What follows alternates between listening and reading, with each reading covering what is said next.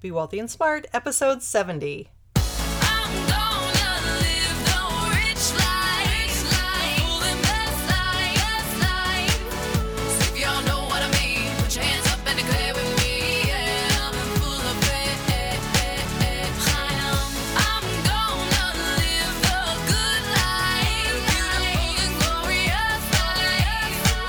Step into a world of wealth and financial freedom without budgets, boredom, or bosses on Be Wealthy and Smart.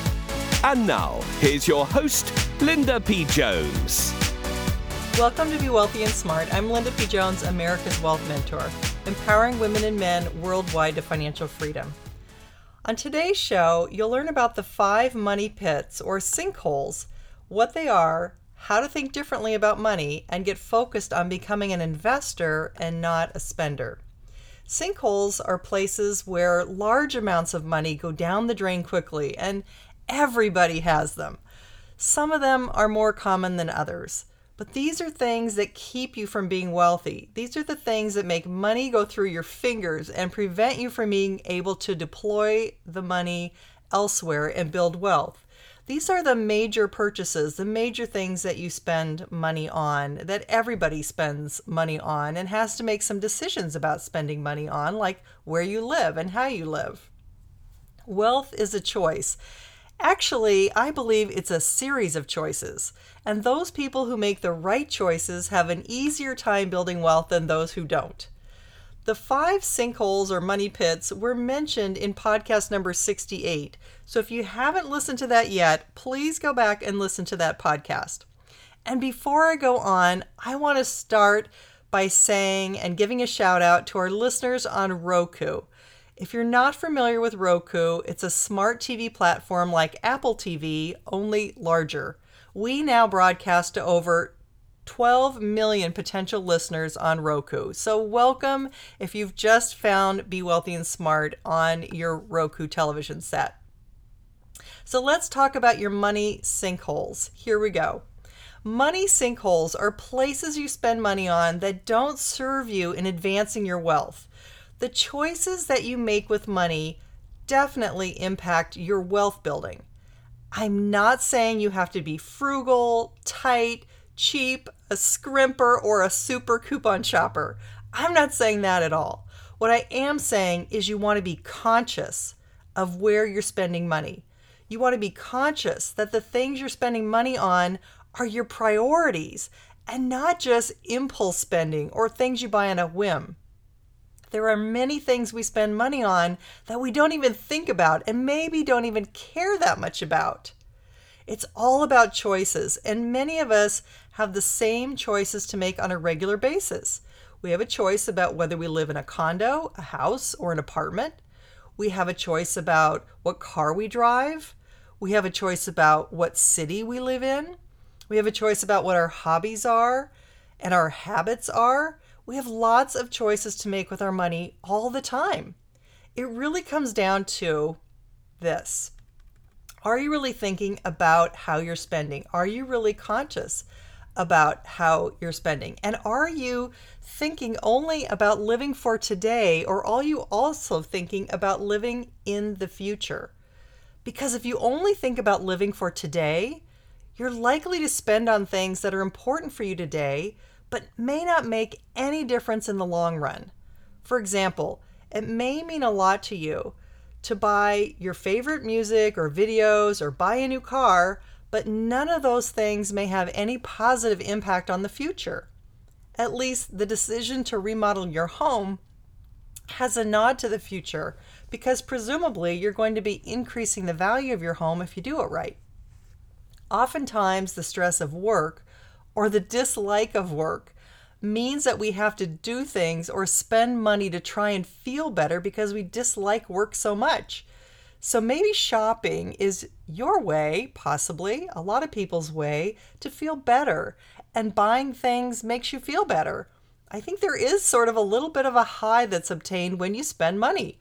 I've noticed it lasts a couple of days that I'm excited about a purchase, and after that, it pretty much isn't that exciting anymore. But for 48 hours, it definitely is pretty exciting, and then it wears off. Sometimes by shopping, You may be trying to give yourself an emotional boost. But that's only if you're really not focused on what your goals are. Because if you're really focused on the long term, you'll not only think about today, but you'll be thinking about tomorrow.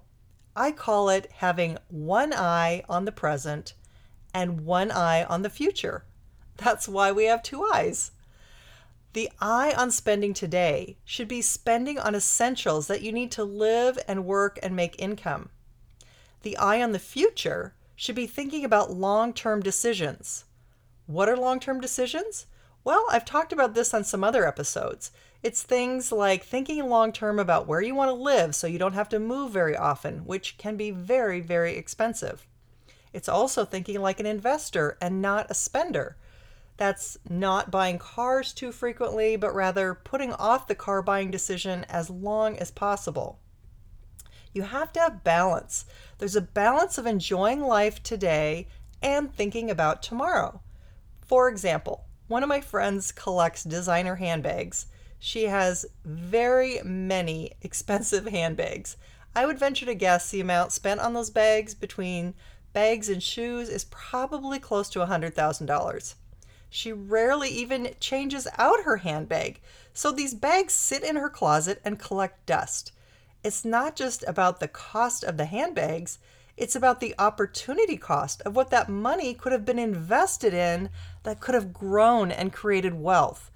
That $100,000, had it been directed into perhaps a rental property or stocks, may be worth multiples of that today, and who knows in the future. I have another friend whose husband loves to buy cars. She told me during their lives he has literally bought dozens of new cars. New cars are not inexpensive. I'm guessing a minimum of at least $10,000 per car went out the window because of immediate depreciation of a car's value. So being in the habit of buying new cars frequently and driving off the lot, immediately the value goes down and you can sell it for only a small fraction of what you originally paid for it. Then, if you go out and buy another car and start the process all over again, well, it's just a terrible mistake that keeps getting replicated and you have nothing to show for it. It doesn't enhance your life, really. I mean, how much does a newer version of a car enhance your life? I don't know. I don't think that much. I think a nice car is important to me, but not having a new car all the time. That's the difference. The opportunity cost of that money is probably much more than $100,000, which could have been redirected into investments and grown into multiples of that over a couple of decades. If you haven't listened to my podcast on opportunity cost, please go and listen to that. It's podcast number 10. So you really have to be conscious of three things. Are you spending for today or investing for tomorrow? And are you investing in a money engine that's going to build wealth for you? I talked about money engines in the fourth step to wealth, which is to invest in a money engine. Something that will grow your money, whether that's a business or an investment, those are the twin pillars of wealth building. You're going to need to have one or preferably both of those in order to create wealth. A person who's serious about wealth building and who is focused on your goals is not going to be buying dozens of designer handbags and shoes or dozens of cars. If you're serious about wealth building, you need to have one eye focused on today and one eye focused on tomorrow.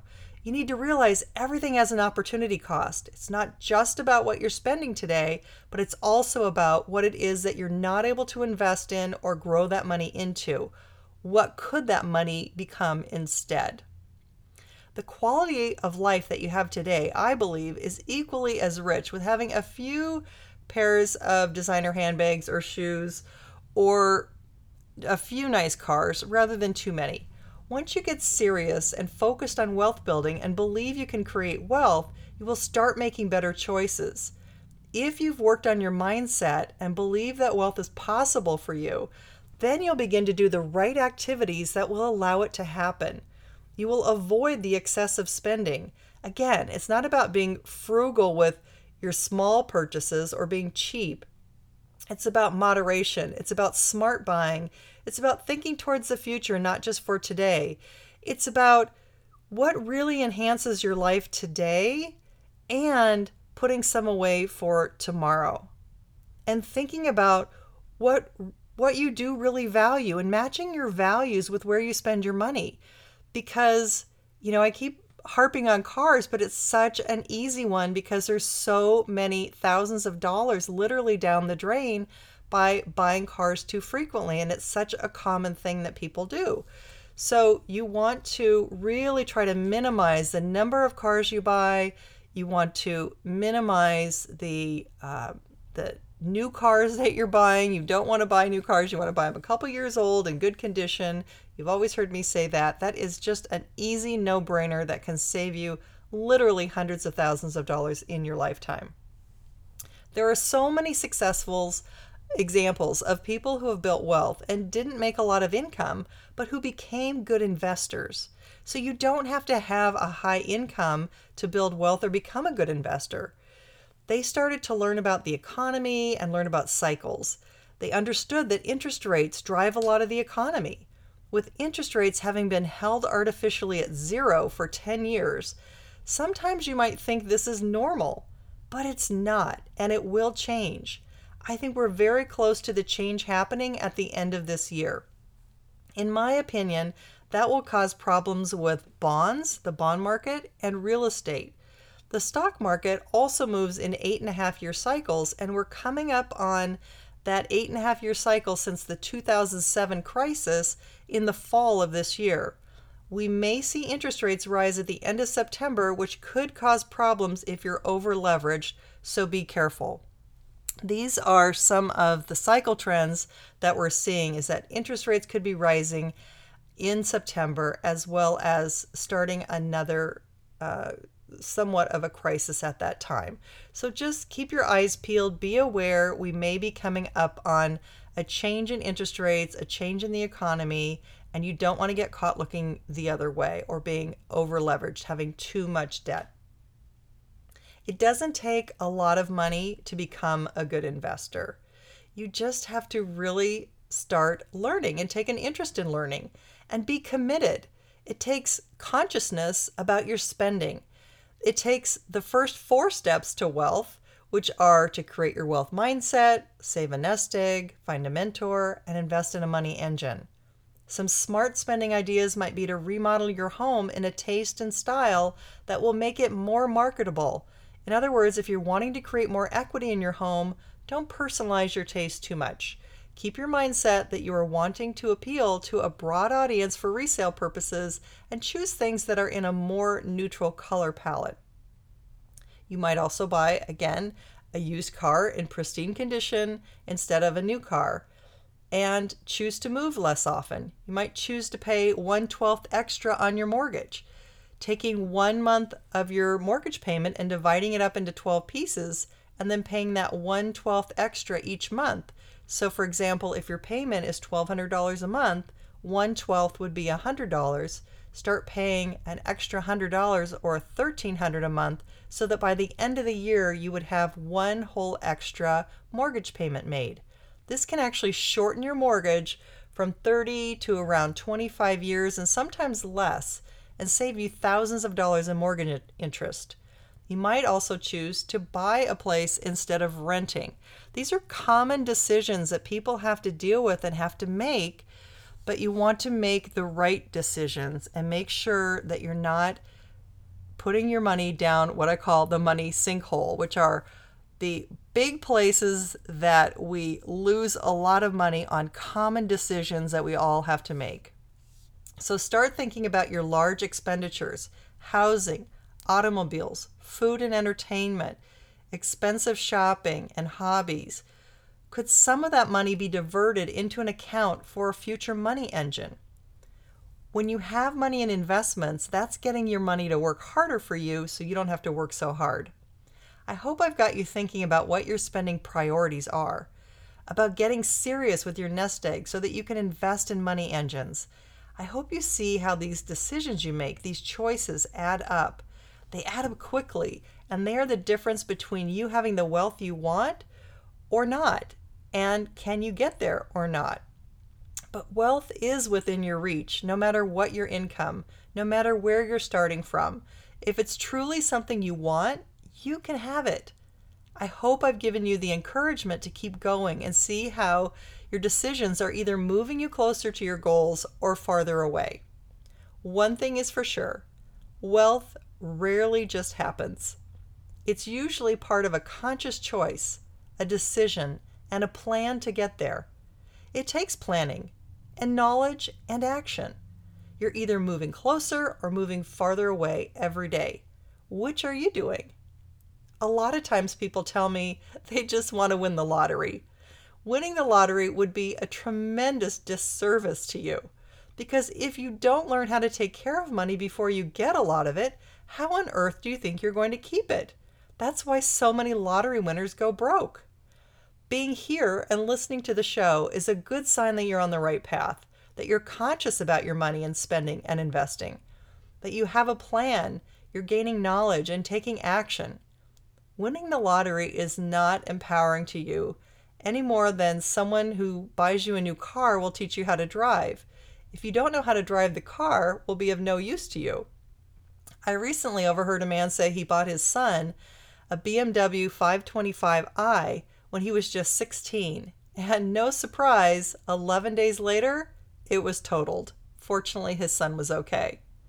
Gaining a lot of money without having an investor mindset and only a spender mindset is inviting the same kind of disaster. When you earn money yourself, you will take much better care of it. More importantly, you'll know how to keep it protected. Otherwise, it's like trying to heat your home with the windows wide open and it all just goes out the window, and so will your money. Your action steps for today are to identify past money pits or sinkholes that you may have had. Not so that you can get down on yourself, but so that you can identify mistakes you've made and choose not to make them again. Money sinkholes could be things I've mentioned: expensive hobbies, buying cars too frequently, moving homes too much, or eating out in expensive restaurants all the time. Calculate how much money you would have had today if you hadn't put that money into a money sinkhole. Once you know how much you could have saved, you can use the investment calculator from podcast number 43 and calculate how much that would have grown to using different assumed interest rates. Usually 8 to 10% is a good interest rate to use to determine your opportunity cost that was lost. Tell yourself you won't do that again. Formulate a plan how to avoid that kind of wasteful spending. Write it in your money journal. Start right wherever you are. No matter how much money you have or don't have, get started today. If you have nothing, if you have no money at all, shoot to get hundreds. If you have hundreds of dollars today, shoot to get thousands.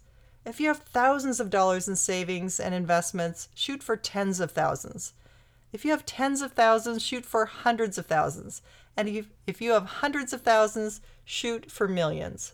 Wherever you are, shoot for the next step and keep one eye on today and one eye on the future. And you, my friend, may just find yourself rich someday soon. That's all for today. Until next time, live the good life and be wealthy and smart. Thank you for listening to Be Wealthy and Smart with Linda P. Jones. Share the wealth and tell your family and friends about the show. Check out our website, blog, and social media for more riches at www.bewealthyandsmart.com.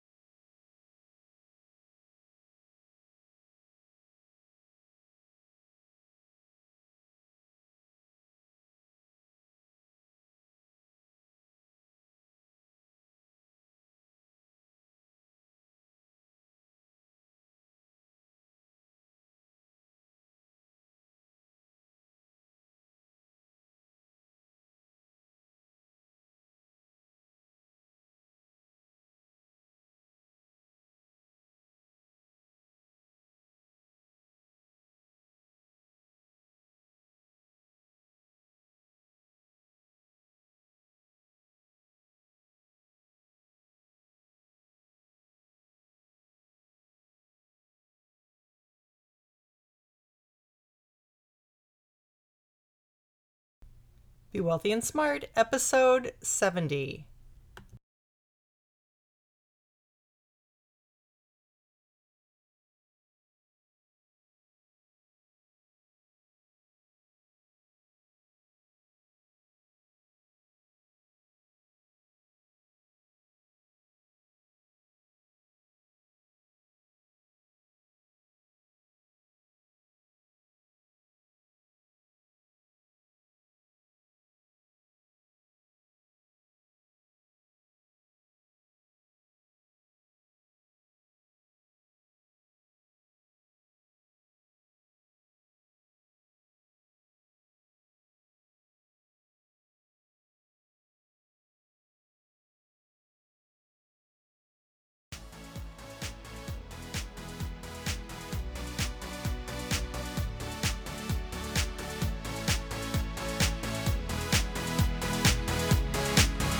Thank you for listening to Be Wealthy and Smart with Linda P. Jones. Share the wealth and tell your family and friends about the show.